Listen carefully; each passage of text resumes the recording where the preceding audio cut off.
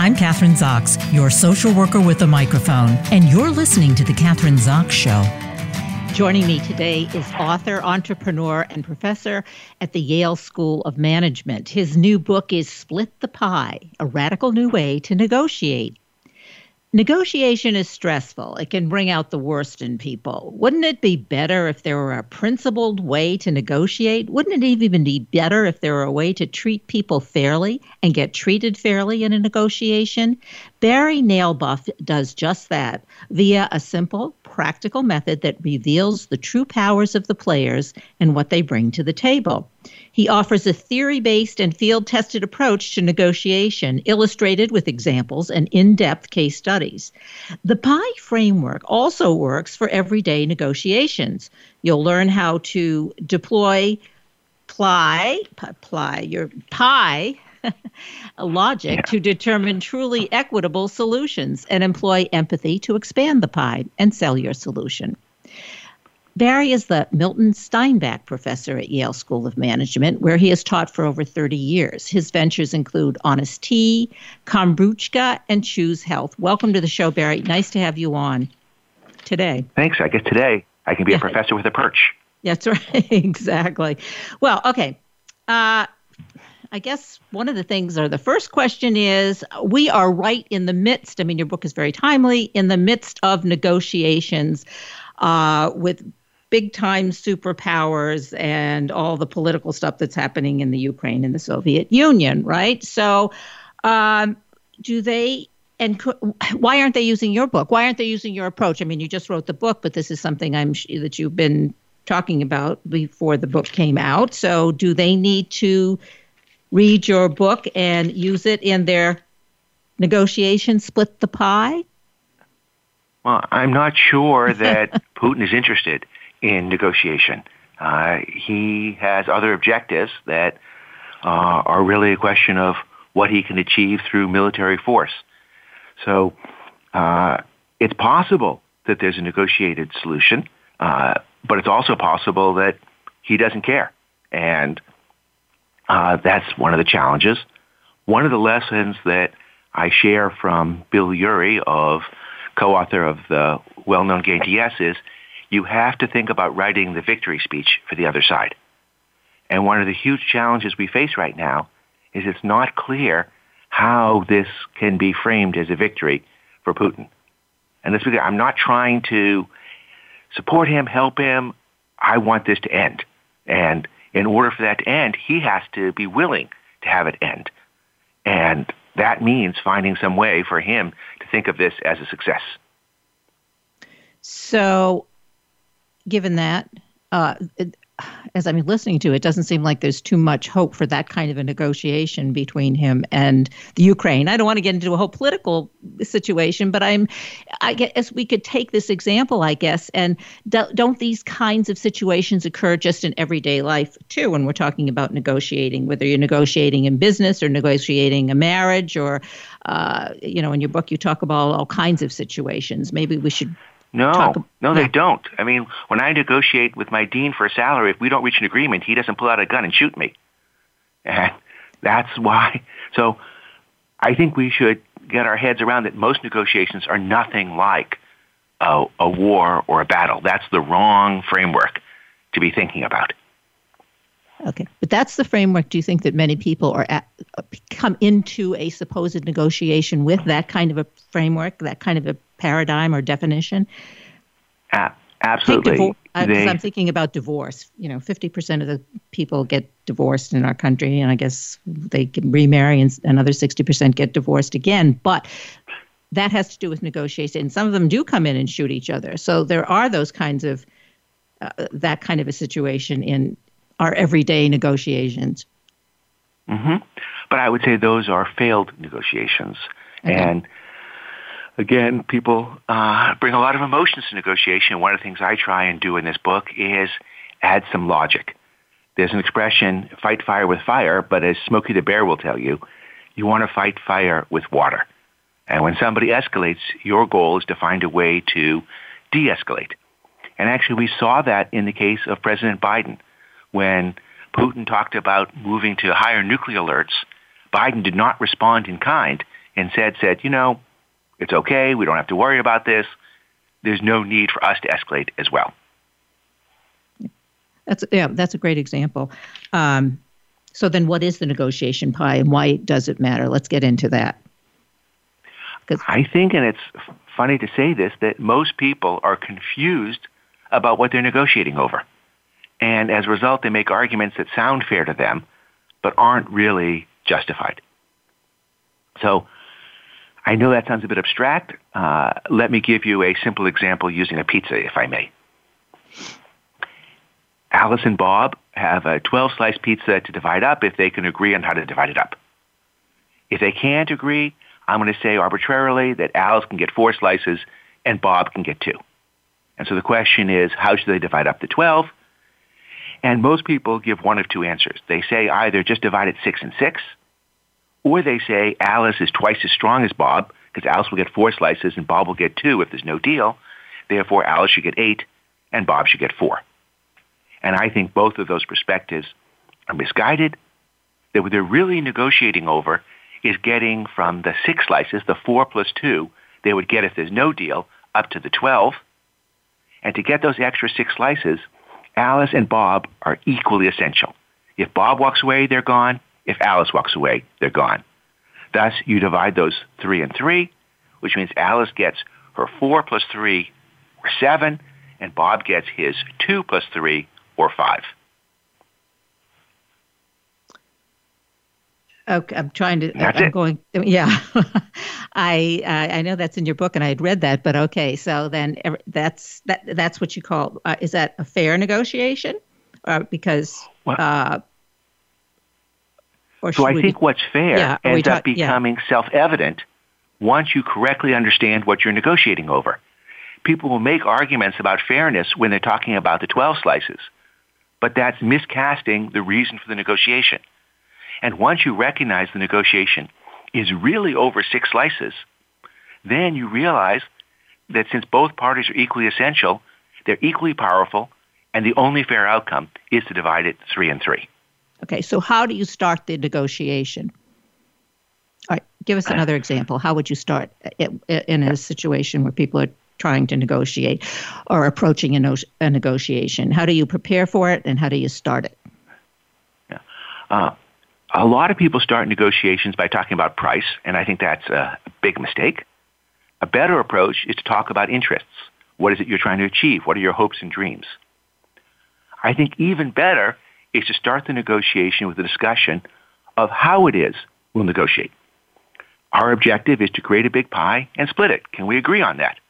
Because if we can resolve the conflict part of how we're going to divide the pie, then we can focus all of our attentions on the cooperative part, the collaborative part of making the pie big. So how now that may sound a bit go ahead. Yeah, go ahead. Oh, yeah, you said, I think you were going to say it sounds a bit abstract. That may sound a bit abstract, but I'm happy to give an example where how my mother used this. Yeah, give us an example of that. My mother was living in a rental house in Florida where she'd been for 10 years. And Florida has now become a hot real estate market with work from home. And so her landlord sends her an email saying, I'm putting the house up for sale. I'm going to list it for $800,000, but I'm happy to sell it to you for $790 because you've been a good tenant. So he's starting the negotiation off, I think the wrong way, just talking about price. So the first question here is, what is the pie? And a lot of people think the pie is somehow the price of the house. But my view is there's a market price for the house. The pie in this particular case is the fact that they can save a 5% real estate agent commission, which on $800,000 is about $40,000. And so I write back and say, look, the reason for us to do this deal with you is that we can save a broker fee. That if you sold the house at $800,000 and anybody else, you get $760. If my mother were to buy the equivalent house from anybody else, she'd have to pay $800. And so let's take that $40,000 and agree to split it. And he writes back and says, well, it's a hot market, so I'm entitled to more of that $40,000. To which my response is, no, the hot market is why the price of the house is high, not how we're going to split the $40,000. that you can't save that $40,000 without my mother being the buyer, and she can't save it without you being the seller. So he agrees. He says, okay, we can split the $40,000 20/20, but we have to subtract it from the market price. It's like, yes, I'm prepared to pay the market price. And we look around, there were 5 other houses that were sold on that very street in the last 6 months, because it's a real estate development. So we could figure out the price per square foot, do the adjustments, and lo and behold, we had a great deal. And then, having agreed to split the pie, we found other ways to make the pie bigger, such as we both hired the same lawyer. And so we didn't have to duplicate legal fees and saved another $2,000 in the process. That's interesting, because usually or often or they, whoever they are, say don't share the same lawyers. I mean, that's what you hear, where because then you're going to, they can't, you might not get a fair deal. So you need to have different lawyers. Very often you hear that, yeah. Well, so it's a simple cash deal, and we both instructed the lawyer to play it down the middle. It wasn't that it was our lawyer or his lawyer. It was a third-party neutral lawyer who saw both of us as being his client. And she bought the house? She bought the house. Now, there were other parts of the pie that we also could think about splitting, which is she didn't have to move. So she didn't have to pay a moving van, and she didn't have to do the psychic costs of moving. He didn't have to repaint the house and fix up the carpet and update the appliances, because my mother was happy with the ones that currently were there. And so again, that's value creation that exists only because of this deal. Okay, value creation, and it's not always, or it's not necessarily about the money. Okay, you also talk about in the book, like when you're negotiating, what to reveal and what to keep hidden. Give us an example of that. Well, even in this case we had here, we revealed what the aspect of the pie was. It wasn't so much that it was a secret, but we talked about the fact that, yes, our fallback was buying another house. Yours is going to another buyer, and it's $40,000. So we don't have to keep things secret. People think anything they say can and will be used against them. But in fact, actually, that's not true. So let me turn the tables and ask you a quick question. We have Alice and Bob who have a negotiation that must end by Friday at 5. If it doesn't conclude by then, there's no deal. But it turns out Bob has a secret deadline of Wednesday at 5, and Alice doesn't know it. Should Bob reveal this to Alice or not? Well, if I were really honest, I'm just sort of personalizing this. I'm always one to keep the secret, keep things hidden, not put all your cards on the table kind of stuff. So I appreciate your honesty. Yeah. And I think, by the way, yours is the standard answer. This is what my students will say. Exactly. But here's the thing. What is Alice's deadline? Well, she thinks it's Friday at 5, but actually, if Bob can't reach a deal by Wednesday at 5, neither can Alice, because she needs Bob to do this deal. And so, essentially, they have the same deadlines. They're in this symmetric position. And so if you get to Wednesday at 4, Bob is going to be sweating, and Alice has no reason to start making concessions. So, therefore, I think Bob should reveal this deadline, because his deadline is her deadline. And say, look, I've got some bad news. We really only have till Wednesday at 5 to close this deal, so let's stop messing around and get cracking. That's a great example. Did I persuade you?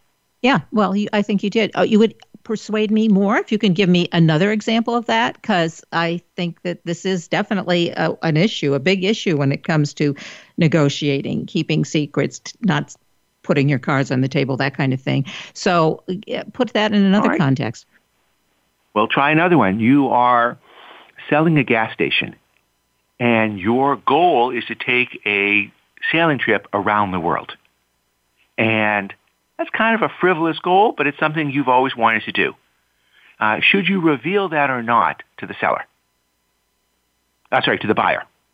To the buyer, yeah. Well, just generally speaking, that I might reveal. I might give that information. I'm not sure.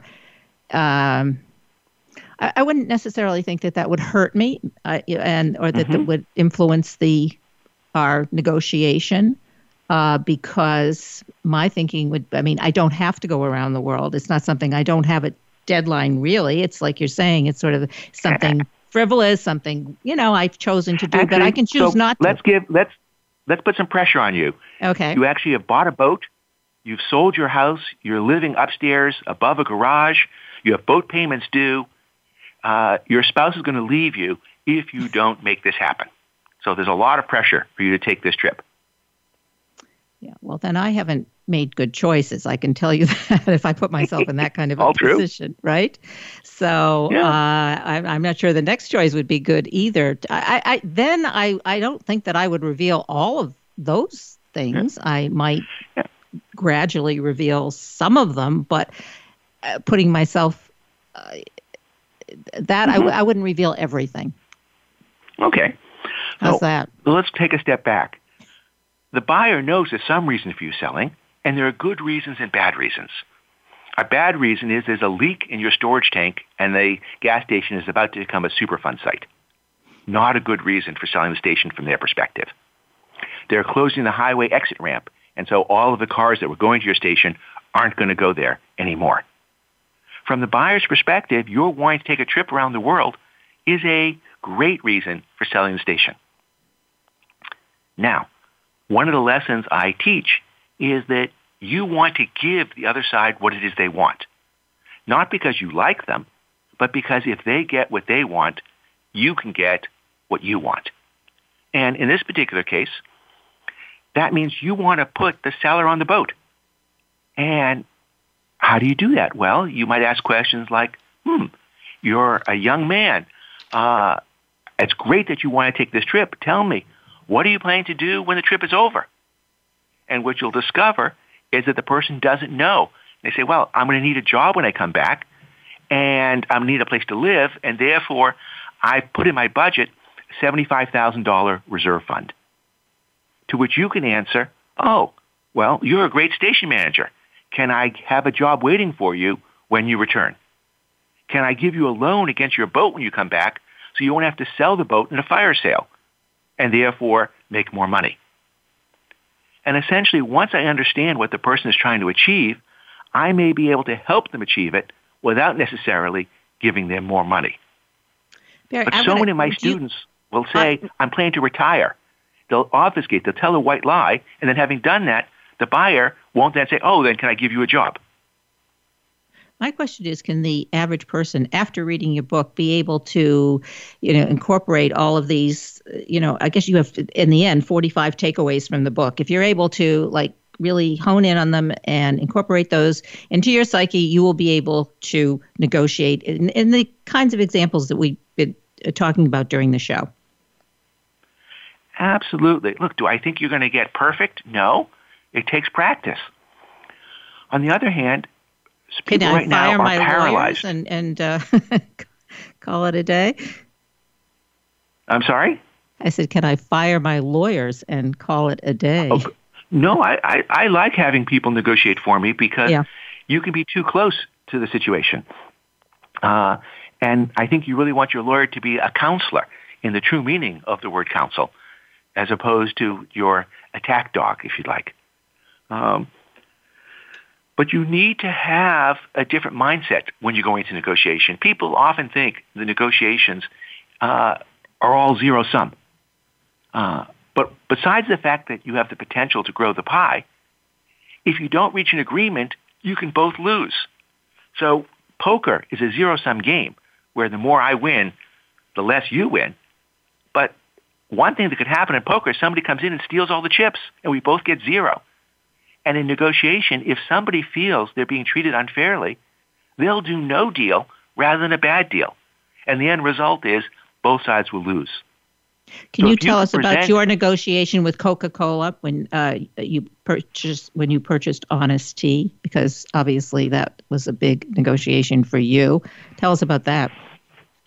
Sure. So it was when they purchased Honest Tea, a company that I had started with my former student, Seth Goldman. And That's every entrepreneur's dream, to get the call from Coca-Cola. But it was also a David versus Goliath situation. They were literally 2,000 times our size. And we both recognized that we had to be bigger in order to really fit in to the Coca-Cola network. So they agreed that they would buy us in 3 years. And during those 3-year period, they'd help us with distribution, with manufacturing, with purchasing. But that created a problem, which is they said, look, we're helping you, but we don't have to pay more because we're helping you. And therefore, this was the first time that the PI framework came out of the classroom into the world. What I said is, great. So here's what we should do. We believe we can get to sales of X without your help. If we do better than X, that's because you helped us. So you should pay full price on sales up to X and half price on sales above X. It's true we couldn't have beat X without you, but you couldn't have beat X without us to be the vehicle to help. And we agreed on that framework in the first hour. And then, after agreeing in the first hour, then how long did the continuing negotiations take? It took another week, but just like the case with my mother and the house, it was a data-driven exercise. So in my mother's case, it's what were the other houses that had sold, their square footage. In this case, it was what were the other deals that had been done, and what was the market price for those deals? What was our X? What is it that we could achieve without their help over the next 3 years? What new markets were we going in? What was our growth rate? How was our growth rate changing? What was the new products we were bringing to market? And so it turned the negotiation into a data exercise as opposed to into a back and forth fighting what's fair and uncomfortable conversation. Yeah, and I think most people would go into an entrepreneur would go into that situation. I'm dealing with Coca-Cola, I'm dealing with Google, I'm dealing with these huge companies. I don't have a chance. We have to be tough. We have to be, I think that's somewhat of the mindset, which you're saying really doesn't work and isn't necessary. Absolutely. And we had negotiations with other companies before that where they fell apart because the companies just didn't have the right mindset. In one particular case, the CEO of a tea bag company told us that if we didn't sell to him, he'd crush us like the tea leaves in his bags. And it's like, really? So not only do we not think that was true, but is this the kind of person who we want to sell our baby to and have in their care? And the answer to that question was no. So understanding why we're having this negotiation.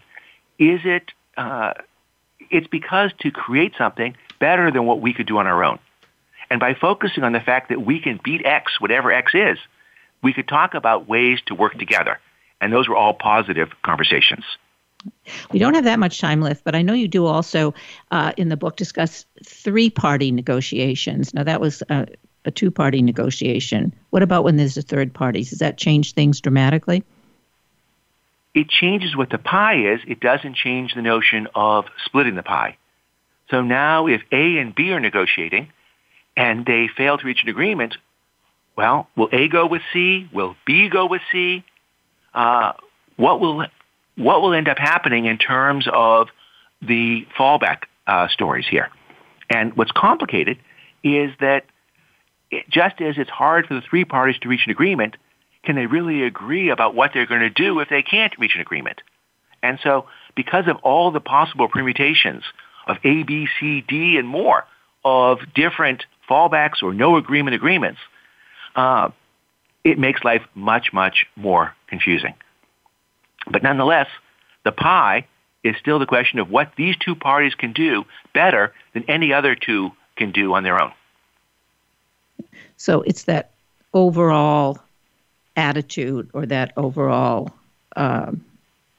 attitude that all 3 parties come into the negotiations with.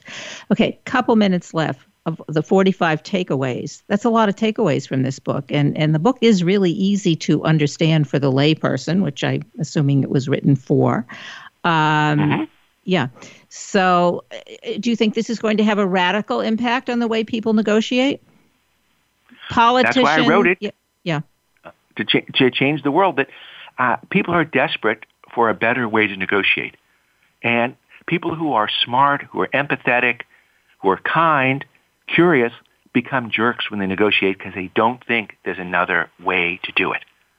And if we can help people be their true selves, they can use their natural qualities, their natural intellect, curiosity, and empathy, and become much better at it if only they had the approach and the principles to use in their negotiations.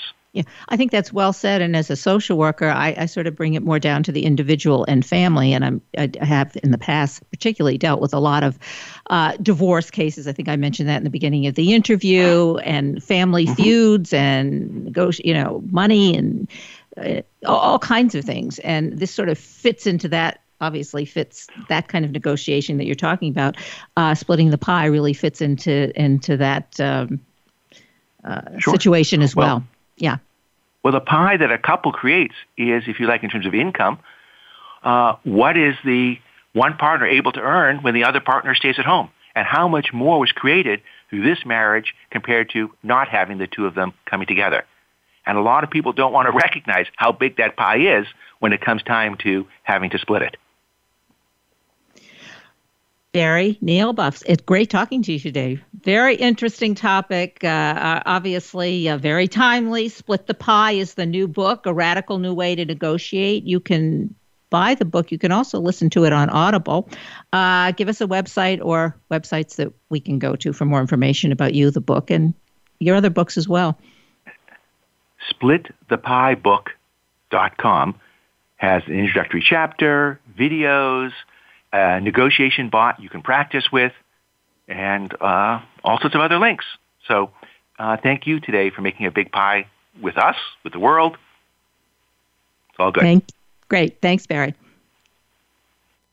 I'm Catherine Zox, your social worker with a microphone, and you've been listening to The Catherine Zox Show.